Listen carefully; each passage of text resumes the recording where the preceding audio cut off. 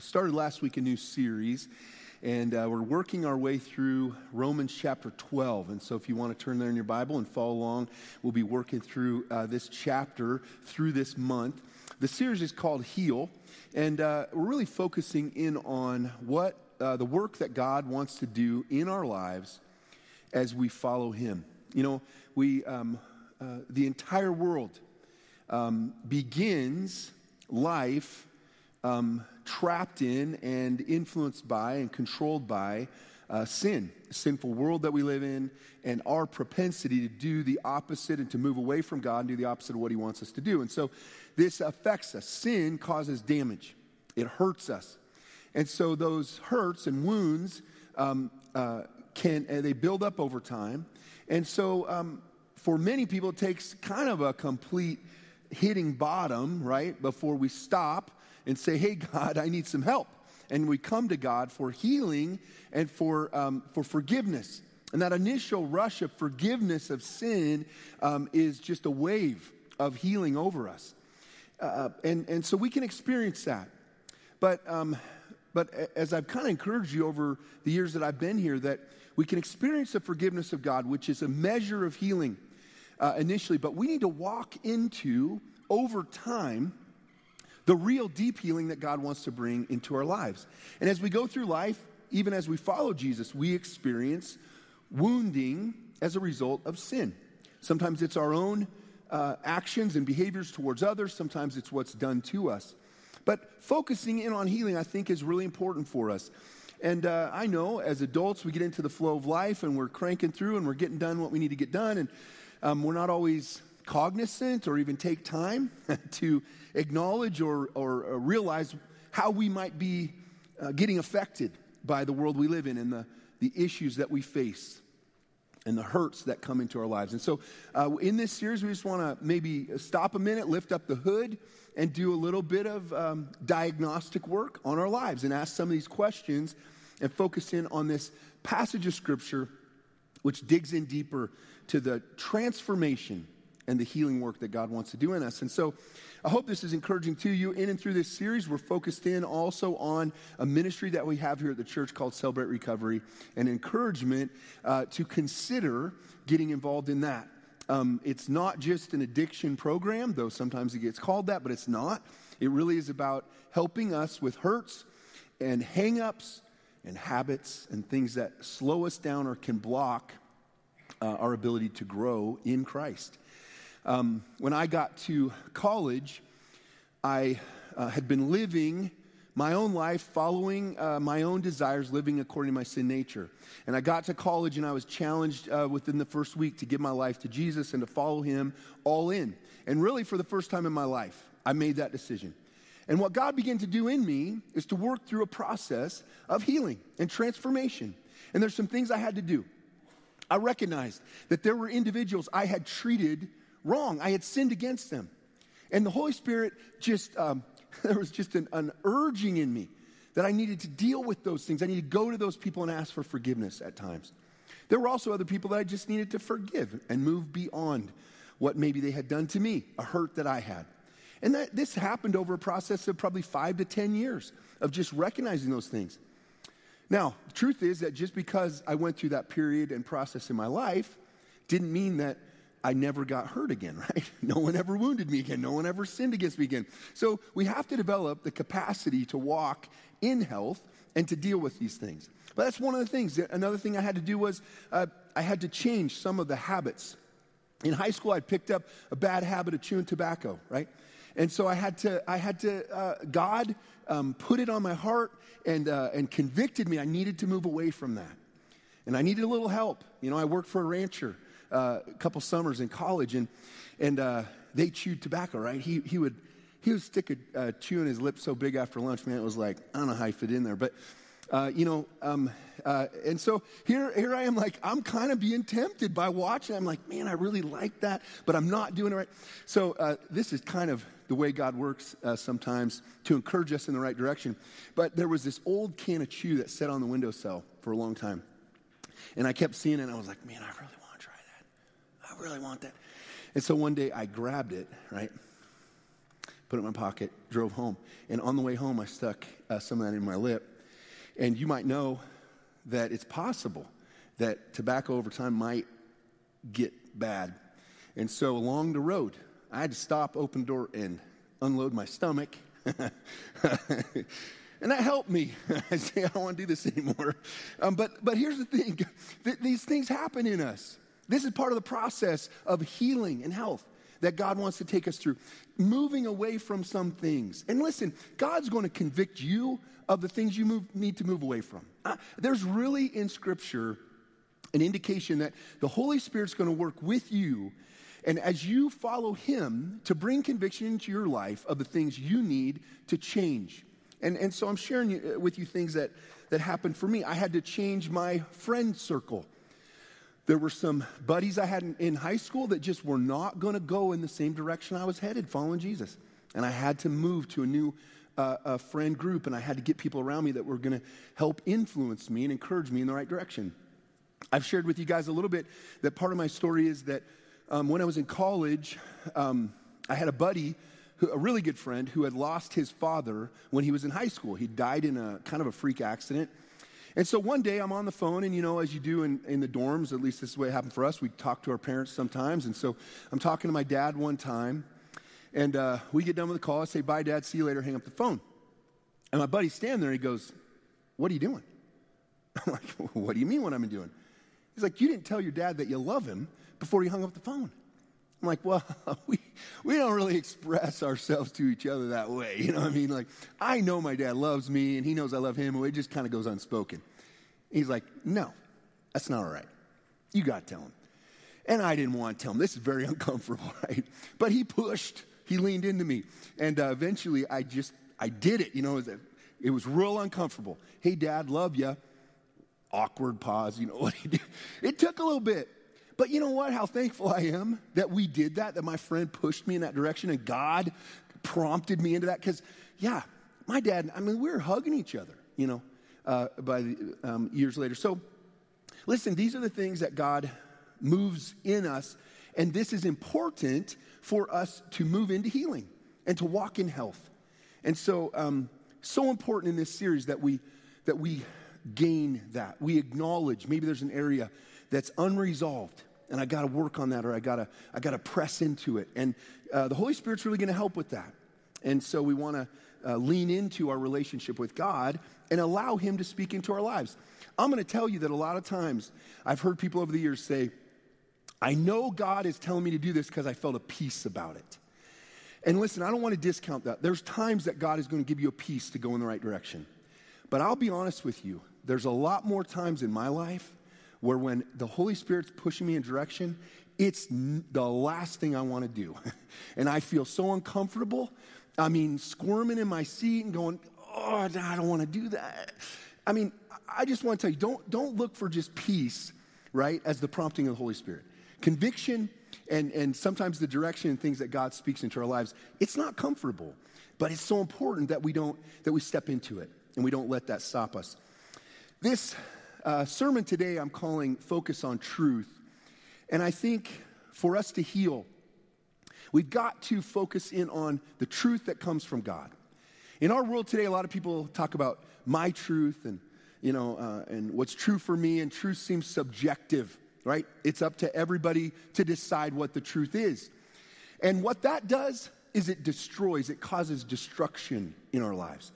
What we need is the objective, meaning you can't argue against it. It's not up to your opinion, right? The objective truth that comes from God. The Bible tells us that God is truth. He's not just the source of truth. He doesn't just speak truth at times, but He is truth. He defines it. And so knowing God and being connected to Him and listening to His voice, which fortunately for us, we have the Word of God, the Scriptures we can go to and know that when we read them, we are hearing 100% truth. We've got to focus on that. And in Romans chapter 12, today we're working through verses 3 through 13. And there's three arenas in which I think we need to focus on truth. And the first one, which is so important, is we need to focus on the truth about ourselves. You need to focus on the truth about yourself. Follow along as I read Romans chapter 12, verse 3. For by the grace given me, says the Apostle Paul, again, speaking under the influence of the Holy Spirit, inspired by the Holy Spirit. For by the grace given me, I say to every one of you, do not think of yourselves more highly than you ought, but rather think of yourself with sober judgment, in accordance with the faith God has distributed to each of you. There was an ancient Greek saying, goes way back and used by many philosophers, which was know thyself. And here I think Paul, they stumbled on something that we see in Scripture that's very important, and that is that we know, not just know thyself, but know the truth about yourself. In order to do this, in order to see ourselves accurately, humility is required. Humility is difficult. I've talked about the struggle with pride is that I can see pride in everyone but myself. I can identify when someone else is acting out of pride. I see it just like that, no problem. I identify it quickly. But it's difficult to see in ourselves. When we think, as we go through life, oftentimes we have a tendency to think of ourselves from the perspective of a view that involves pride. We think of how we've been wronged. We think of how we've been mistreated. We think of how things have happened to us that are unfair and it's wrong. And we think that people don't see us for who we really are and what we could really do. And we just think if somebody would see who I really am and what I could do if I just would get recognized, you know. And so all of these things have a focus on life that has to do with a pride in myself. And so it isn't that I can't see myself and see the affirming things about me. And that's important. Pride can cause me to think of myself more highly, but insecurity can make me think less of myself than I really should. And so both would be in error. The goal here from Scripture that Paul is saying is have an accurate view.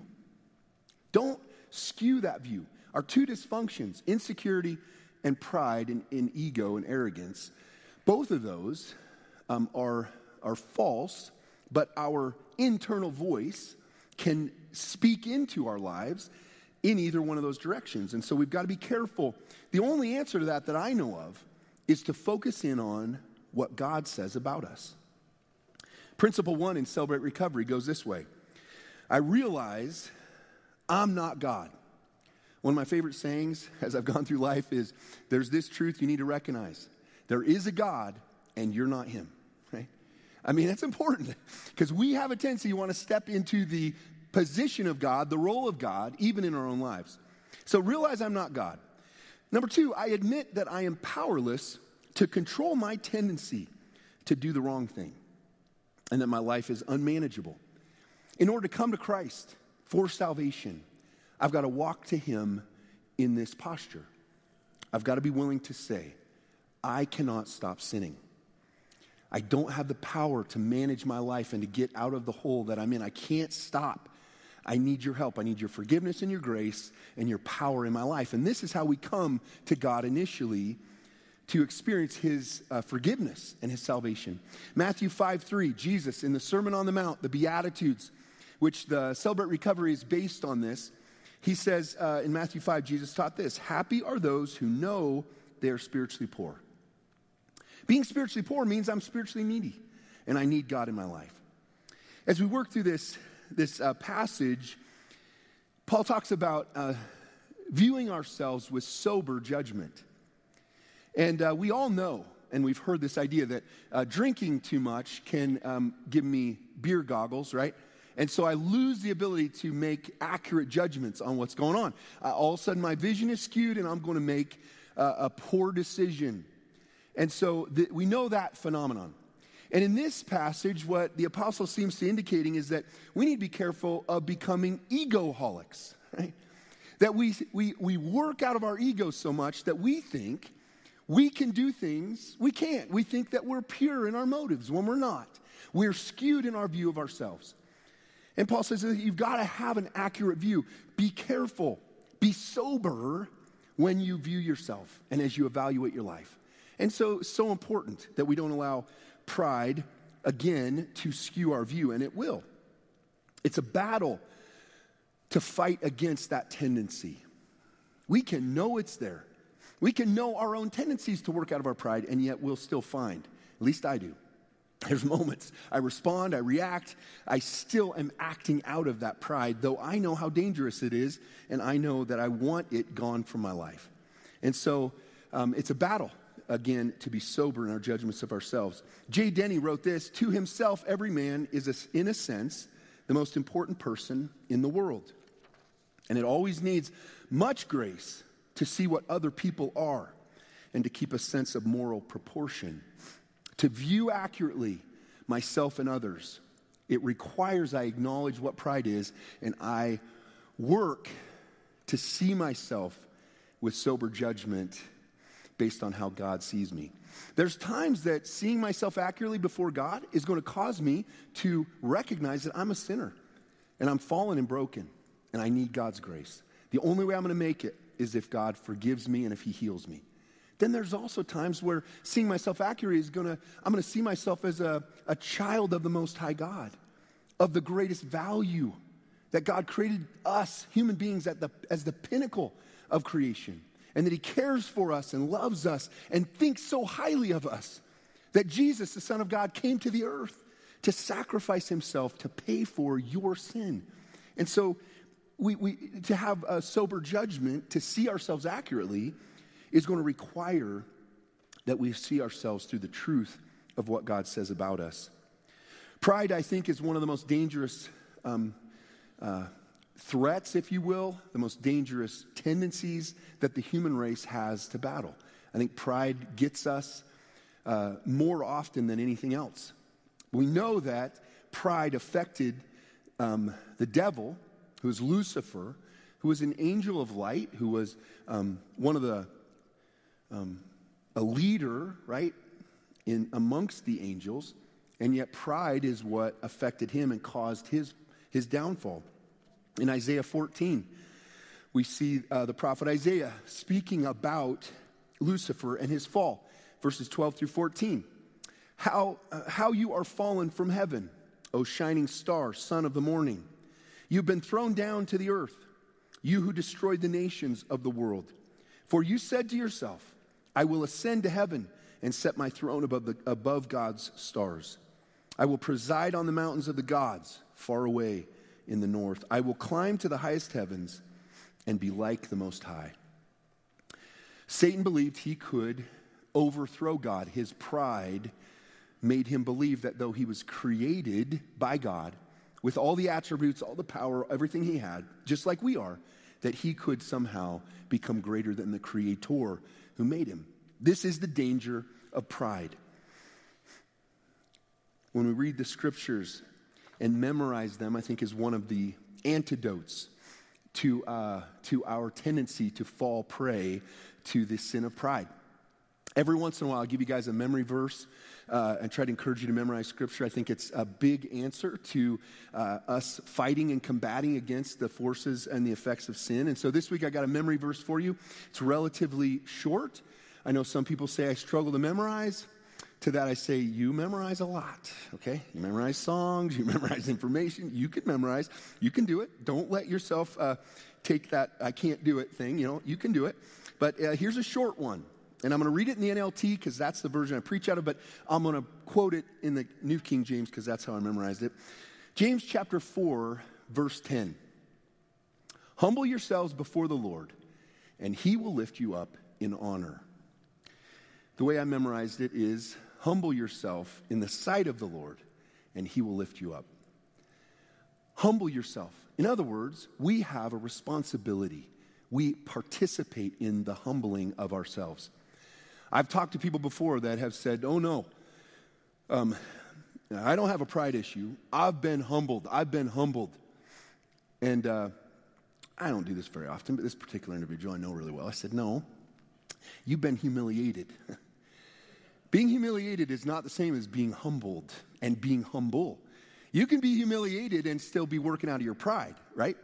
And so we've got to be careful with that. The definition and what happens in us, humbling, is to lower ourselves intentionally by choice and come under the authority of God and to come to him with a contrite spirit, a spirit that says, hey, God, you're God and I'm not, and you're in charge and I'm not. And I worship you and I respect you and I'll listen to you and I'll follow your direction in my life. So memorize James 4, verse 10 this week, and it'll help you in this regard to keep your eyes focused on Jesus and to humble yourself before God. Once you see yourself accurately, I think the next step that we see in this passage is that we want to focus on the truth about others. So important as we go through life to stay healthy and even to experience healing is that we see ourselves accurately and we see others from the truth of what God says about them. Romans 12, we continue reading in verse 4. Paul's going to point to the significance that God places in others and the importance that they play, the role they play in our lives. So he goes on to say this, or just as each of us has one body with many members, so our bodies have many parts, right? And these members do not all have the same function. And we've talked about it before. We have different hands. We have 2 hands, 2 feet, 2 ears. I mean, our body has different parts and they have different functions they perform. Verse 5, so in Christ, we, though many, form one body, and each member belongs to all the others. We have different gifts according to the grace given to each of us. If your gift is prophesying, then prophesy in accordance with your faith. If it is serving, then serve. If it is teaching, then teach. If it is encouraging, then give encouragement. If it is giving, then give generously. If it is to lead, do it diligently. If it is to show mercy, do it cheerfully. In the first verse, verse 3 of chapter 12, to see ourselves, to focus on the truth about ourselves, it requires faith. The more faith that you have that what God says about you is true, then the more you're going to see yourself accurately. You're going to be able to focus on the truth. So your faith is going to determine how much and how well you see yourself from the truth of what God says. In other words, if you believe what God says, the more you believe what he says, then the more you're going to embrace what God says about you, and you're going to see yourself accurately.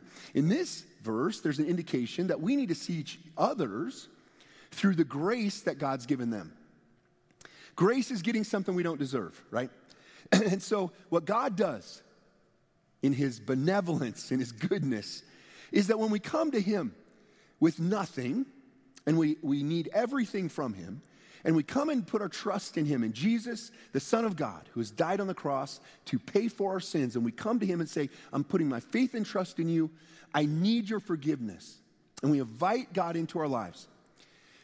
What he does is something amazing. He says, you're going to be a part of my church. You're going to be a part of my group of people that's on mission to change the world. And I'm going to give you some grace. I'm going to give you a grace. And in this passage, that grace is a gift. It's something that you can now contribute to this group of people that you're involved in. You're not coming with nothing. God says, I'm going to give you something to bring with. And you're going to be able to contribute. And you're going to need to use this gift in order for this group of people to be healthy and to accomplish the mission. I just think it's so amazing how God works with us and how he involves us and how he works to see us be able to accomplish and do what we need to do to be a part of things and to feel like we're a part of things. And so involvement is important for belonging. And if I'm going to feel like I belong to a group, I need to be involved and contributing. And so God, knowing that, because he made us this way, he gives us a grace. And Paul, in this passage, talks about a few of those gifts. And he goes through a short list. There's a more comprehensive list in other places. And yet he says, here's the thing. If this is your gift that God's given you, if it's showing mercy, some of us are not real good at showing mercy, right? We got to fight to show mercy. Somebody wrongs us and we want to get out the battle axe, right? I know not you. Maybe your person sitting next to you acts that way, but sometimes we want to do that. But some of us, it's just like we're able to show mercy almost effortlessly. And I think that's an indication of a spiritual gifting that God's given you. Well, guess what? I need to be around and see those of you that are gifted in showing mercy, because it's going to help encourage me in that direction, right? But he says, if your gift is showing mercy, then show mercy and do it without measure. Do it, be off the chain with showing mercy.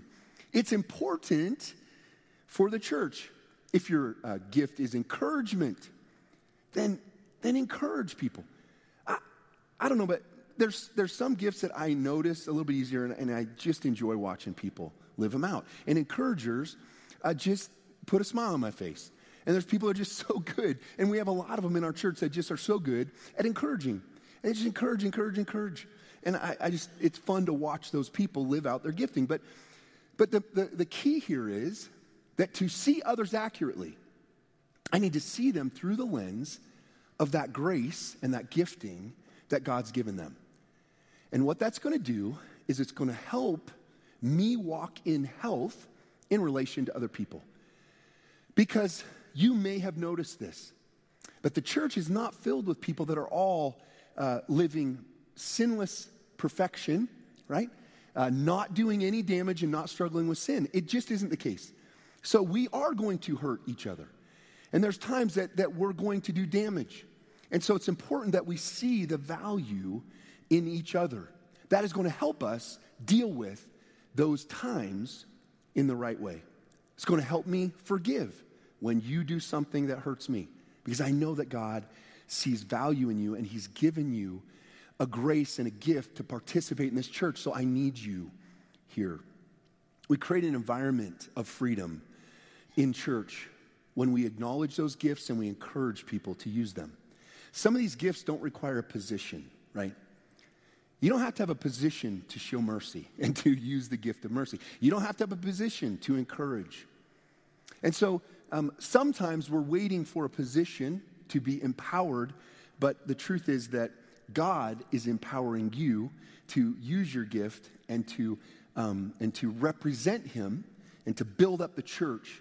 And you don't need an okay from the pastor to use your gift and to live it out in the church. And so that's the good news about the way God has designed the church. One of the things that's really important is that as we interact with ministry and as we serve God, it's important that we do it with the right heart and the right spirit and from the right place. And I love 1 Corinthians 13, the first 3 verses, because it qualifies how we are to do ministry. Though I speak with the tongues of men and of angels, but I have not love, I have become sounding brass or a clanging cymbal. And I know we have drummers that love cymbal sounds, okay? And we had what's this called? Steel drum. Okay, so, but in this context, these are not good sounds, okay? Okay? Clanging cymbal is offensive. And he's saying you can have the gift of tongues and speak in the tongue of angels. But if you don't have love, you're just an offensive noise. Though I have the gift of prophecy and I understand all mysteries and all knowledge, and though I have all faith, and I could remove mountains, but I have not love, I am nothing. And though I bestow all my goods to feed the poor, and though I give my body to be burned, but I have not love, it profits me nothing. Nothing means I stand before God and say, I did all these great things for you. God was serving. I gave all this stuff away. And honestly, on your ledger before God, those things are a zero if love was not the spirit through which you did it, if that wasn't your motivation. And that's hard for us. But seeing the value in others and acknowledging and knowing that God has placed others here, though at times we're irritated and they're going to struggle with sin patterns and they're not going to live perfectly, but we've got to see them the way God does. Value in others is important. Do you see others through the prism of God's word? Do you recognize the value that God places on others? We've got to see the truth and we've got to focus on that. Not on their sin, and not on the things that irritate us. Focus in on the truth about who they are in Christ. The truth is that God values every human being that he's ever created so highly that Jesus' death was to pay for their sin. 1 John chapter 2, 1 and 2. My dear children, I'm writing this to you so that you will not sin. But if anyone does sin, we have an advocate who pleads our case before the Father. He is Jesus Christ, the one who is truly righteous. He himself is the sacrifice that atones for our sins, and not only our sins, but the sins of all the world. Jesus paid the sin, he paid for the sin of every human being. And our theology affects how we see others. And it's important we understand the truth about the atonement and that God paid for the sin of the world because he values every human being. Sometimes we miss the value in things if we don't understand what they are. There was a book collector that really appreciated books, and it was a great historian. He knew a lot about books, and he had a great collection of old books. And he had a friend who he was speaking with one day who had just thrown away a Bible that was in his family for generations, an ancestral home for generations. And the man said, it just was no good. It was falling apart, and I couldn't read it anyway, the friend said. Somebody named Guten something had printed it. The guy goes, whoa, that's a Gutenberg Bible. Like, those are extremely rare. One just sold for $2 million. And the guy's like, oh, no, you don't understand.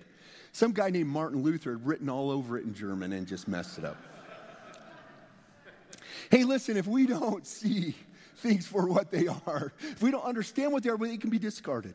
Too often we throw away people because we don't recognize who they are before God. Lastly, focus on the truth about good and evil. Romans chapter 12, the last few verses, 9 through 13. Love must be sincere. Hate what is evil. Cling to what is good. Be devoted to one another in love. Honor one another above yourselves. Never be lacking in zeal, but keep your spiritual fervor serving the Lord. Be joyful in hope, patient in affliction, faithful in prayer, and share with the Lord's people who are in need. Practice hospitality. Love must be sincere and sincerely hate what is evil and cling to what is good. I wonder, because I wrestle with this at times. We live in a sinful world. We're exposed to evil all the time. And I wonder if, like me, at times, I find myself not being as offended by evil as I should be. I kind of accept the fact that it exists, and even at times I feel a little drawn into it. And this is a danger. In this passage, Paul's teaching the church to hate what is evil. Maintain your disdain for what is wrong. Now, we live in a world full of sinful people, and we want to engage and love them and be around them. And so we can't be so offended by sin that we can't be around sinful people, right? And we're sinful people. So, but the point is, do I hate what is evil? Have I maintained that sense of right and wrong in my heart and mind? Or have I started to accept what's out there? When I was in high school, I moved to Augusta, Montana, my senior year. And it was a smaller school, and everyone played sports. And though I had not played football before, I was 6'4", 180 pounds, and I was recruited immediately to be on the football team. I got placed on the line. I was a guard, right guard, I think, and nose tackle on defense. I knew nothing about these things, but I was a fairly big body, put you in there. And so I played this, it was fun. And so one of the things we did is we, of course, traveled. And in Montana, we had travel a ways to get to some of the towns, the teams we played. And so we listened to music on the bus. And that particular year, 1987, 88, the album that the football team listened to nearly every away game was a new album out by, I think it's a British band called Def Leppard. And the album was Hysteria. And it was cool. I mean, young man, we love this. There's a reason it was cool. I mean, it was sexually seductive, all right? The music was just was. And it felt good to listen to. And I could feel that spirit in the music. And I didn't fight it. I listened to it. I went with it, right? But I can tell you when I got to college and I got right with God, that had to go. I mean, do we have a sensitivity to what's right and wrong? Are we repulsed by what is evil? Can we recognize it, or have we begun to accept it? When I was in high school too, I remember watching a movie with some buddies and then watching that same movie with my dad. Maybe you've experienced that. I didn't notice some of the things in that movie when I was watching it with my buddies, but all of a sudden my dad's sitting there. I'm like, whoa, I didn't know that was in that movie. I don't remember that. I encouraged one gentleman that came to Christ, that I got the privilege of leading to Christ in Denver, that God is with you at all times. And he was a single man. I said, even when you're dating, right, and you're hanging out, I mean, God's with you as you do what you do. And that made him a little nervous and a little uncomfortable. But hey, maybe we should feel that way at times. God is with us, and he cares about how we live, what we do. Do we have a hatred for evil? Are we repulsed by it internally, and do we love what is good? Be enthusiastic about serving God. Next, he talks about that zeal and enthusiasm that we are responsible to maintain in our own lives, and that zeal is towards service. Now, certainly, I know that we can be overzealous, right? You've heard that. My first youth group, I was volunteering at a church in Little Sargent, Nebraska, and I took the youth to Omaha, and we had a gentleman who was an evangelist teach us how to go door to door, and we went into North Omaha, which is kind of the ghetto, and we're going door to door on a 100-degree, July day. It's super hot, and so we sent everybody out, and we got different groups, and I remember after the day, we kind of came back and debriefed, and Bobby Joe, who was like one of my leaders, and she was not big, but she was kind of strong, and we said, how'd it go to the day? And she said, well, I went to one house, I knocked on the door, and a woman came, and she opened up the inside door, but didn't open the screen door, and she said, what do you want? And Bobby said, I kind of used our entry line, wanted to talk to her about spiritual things, and she said, it's just too hot. It's too hot to open the door, go away, I'm not going to do that. And Bobby Joe said, ma'am, if you think it's hot out here today, and I mean, listen, the fires of hell are a lot harder, right? She went there and I go, hey, Bobby Joe, I love you on one hand, maybe a little overzealous, right? But we can be overzealous, but we're to maintain zeal for serving God. It's easy to lose our enthusiasm, to just stop wanting to do it, wanting to serve, wanting to get involved. I know how hard that's going to be. It's going to take time out of my schedule. I'm going to get irritated. I'm going to have to deal with people. We can lose our zeal. Paul says, maintain your zeal for serving. One of the amazing things is when we talk about healing and health, even the pagan world recognizes the power in serving others. It brings healing into our lives. God designed us to serve. He gave us a gift, a bit of his grace, so that we have something to serve with. And it's so important for our own health that we continue to serve. God has created us and wants us to be healthy, and he wants to move us towards healing. And I know it's difficult, and there's issues that are hard and uncomfortable to press into, but I just want to encourage you and kind of implore you that it matters a great deal.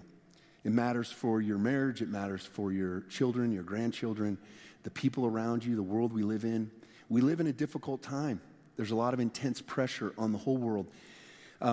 Many have said that we're in an epidemic of these anxiety and depression and fear-based emotional and mental struggles. And so we live in a time where we want to be representatives of Jesus, and we want to be able to help people and encourage them in a difficult time. And yet we can't do that very well if we're not walking in health ourselves. And so we first got to press in and allow God to do the work in our lives that will bring us to that place of healing where we can help the world around us.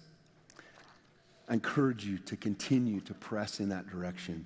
I'm going to have Pastor Luke come up and just share some closing thoughts. Let me pray for you. God, we just thank you for your goodness. Thank you for the grace, the mercy, the forgiveness that you offer us so freely. The scriptures tell us that your mercies are new every morning. Great is your faithfulness to us. And so, God, I pray that you'd help us to continue to engage you to press into those areas that are uncomfortable, where we're a little ouchy. We have some wounds there. And to allow your Spirit to fill in those places, to put the salve of your mercy and grace on us and heal us. We really want to help the people around us. And so, God, thank you for your goodness and grace. Pray this in Jesus' name. Amen. Amen.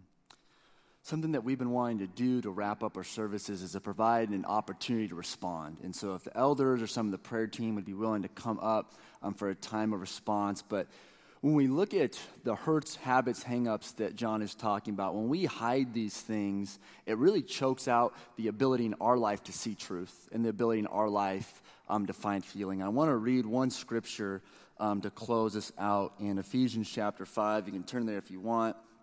But it's in Ephesians 5, starting in verse 8. And this scripture is about the importance of exposing the things in our lives that have hurt us, exposing the things in our lives that are choking out the truth that John talked about. He says, "For you were once darkness, but now you are light in the Lord. Walk as children of light, for the fruit of the Spirit is in all goodness, righteousness, and truth, finding out what is acceptable to the Lord. And have no fellowship with the unfruitful works of darkness, but rather expose them. For it is shameful even to speak of those things which are done by them in secret. But all things that are exposed are made manifest by the light, for whatever makes manifest is light. Therefore, he says, awake, you who sleep, arise from the dead, and Christ will give you light." And there's 4 areas that I just want to highlight quickly that I've seen over and over and over be hidden within the church, whether it's men or females.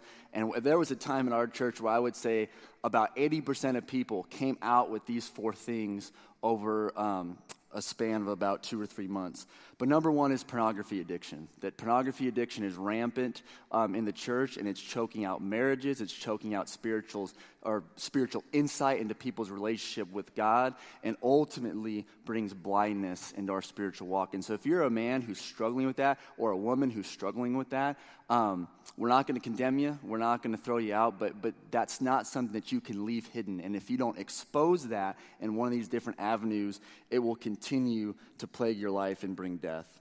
Number 2 is abortions, that women who have had an abortion, especially that are attending church, maybe they had an abortion before they were saved. I've met a vast amount of women who were struggling with that and had so much guilt and had so much shame and had no avenue to explain or to express what was going on in their life. And so whether it's discipleship, whether it's Celebrate Recovery, if you're a woman who's been experiencing those things, we really encourage you to be able to expose that, find the healing and forgiveness that's in Christ. The last 2 are sexual abuse and depression and anxiety. These 4 things that over and over, they bring darkness into our life. They bring depression, they bring anger, they bring bitterness. But there's an opportunity to receive forgiveness, and that's ultimately why we're providing these things. No one up here who's willing to pray with you or Celebrate Recovery or discipleship, nobody has all your answers, and nobody's going to be able to fix those specific problems in your life. But God responds to faith. And if you're familiar with the Bible story where Moses makes a bronze serpent, right? And he holds it up in the wilderness, and there's snakes around, these fiery serpents that are plaguing Israel. The bronze serpent had no power to save, but it was the faith in what God's word said that brought salvation and freedom to the people who looked at the bronze serpent. In the same way, when we have faith to get into community and expose the things that are plaguing us, it's that act of faith and humility that ultimately brings us healing. So I just want to pray for us and invite the prayer team, the elders, up for an opportunity to pray with you this morning if you wish to respond, as well as the worship team can make their way up to the front. But Father God, I thank you for your faithfulness, Lord. I thank you for the power that the truth has, God, as Pastor John has preached this morning. Lord, I pray that if there's anyone here, Father, who has hidden past trauma, has hidden the things that have plagued them, Lord, and has felt like if they express those, if they confess those, that they would be judged or condemned in the church, Lord. I just pray that you would touch their heart, Father. They don't have to walk alone, and they don't have to carry this burden alone, God. And I've seen you heal people who have gone through all these things, Father. The power of the gospel is greater than the condemnation of sin, Father. So I just pray that you lead us into freedom, Lord, that you lead us into hope, and that you would lead our church into a season of healing in the name of Christ. We ask you all these things in Jesus' name. Amen.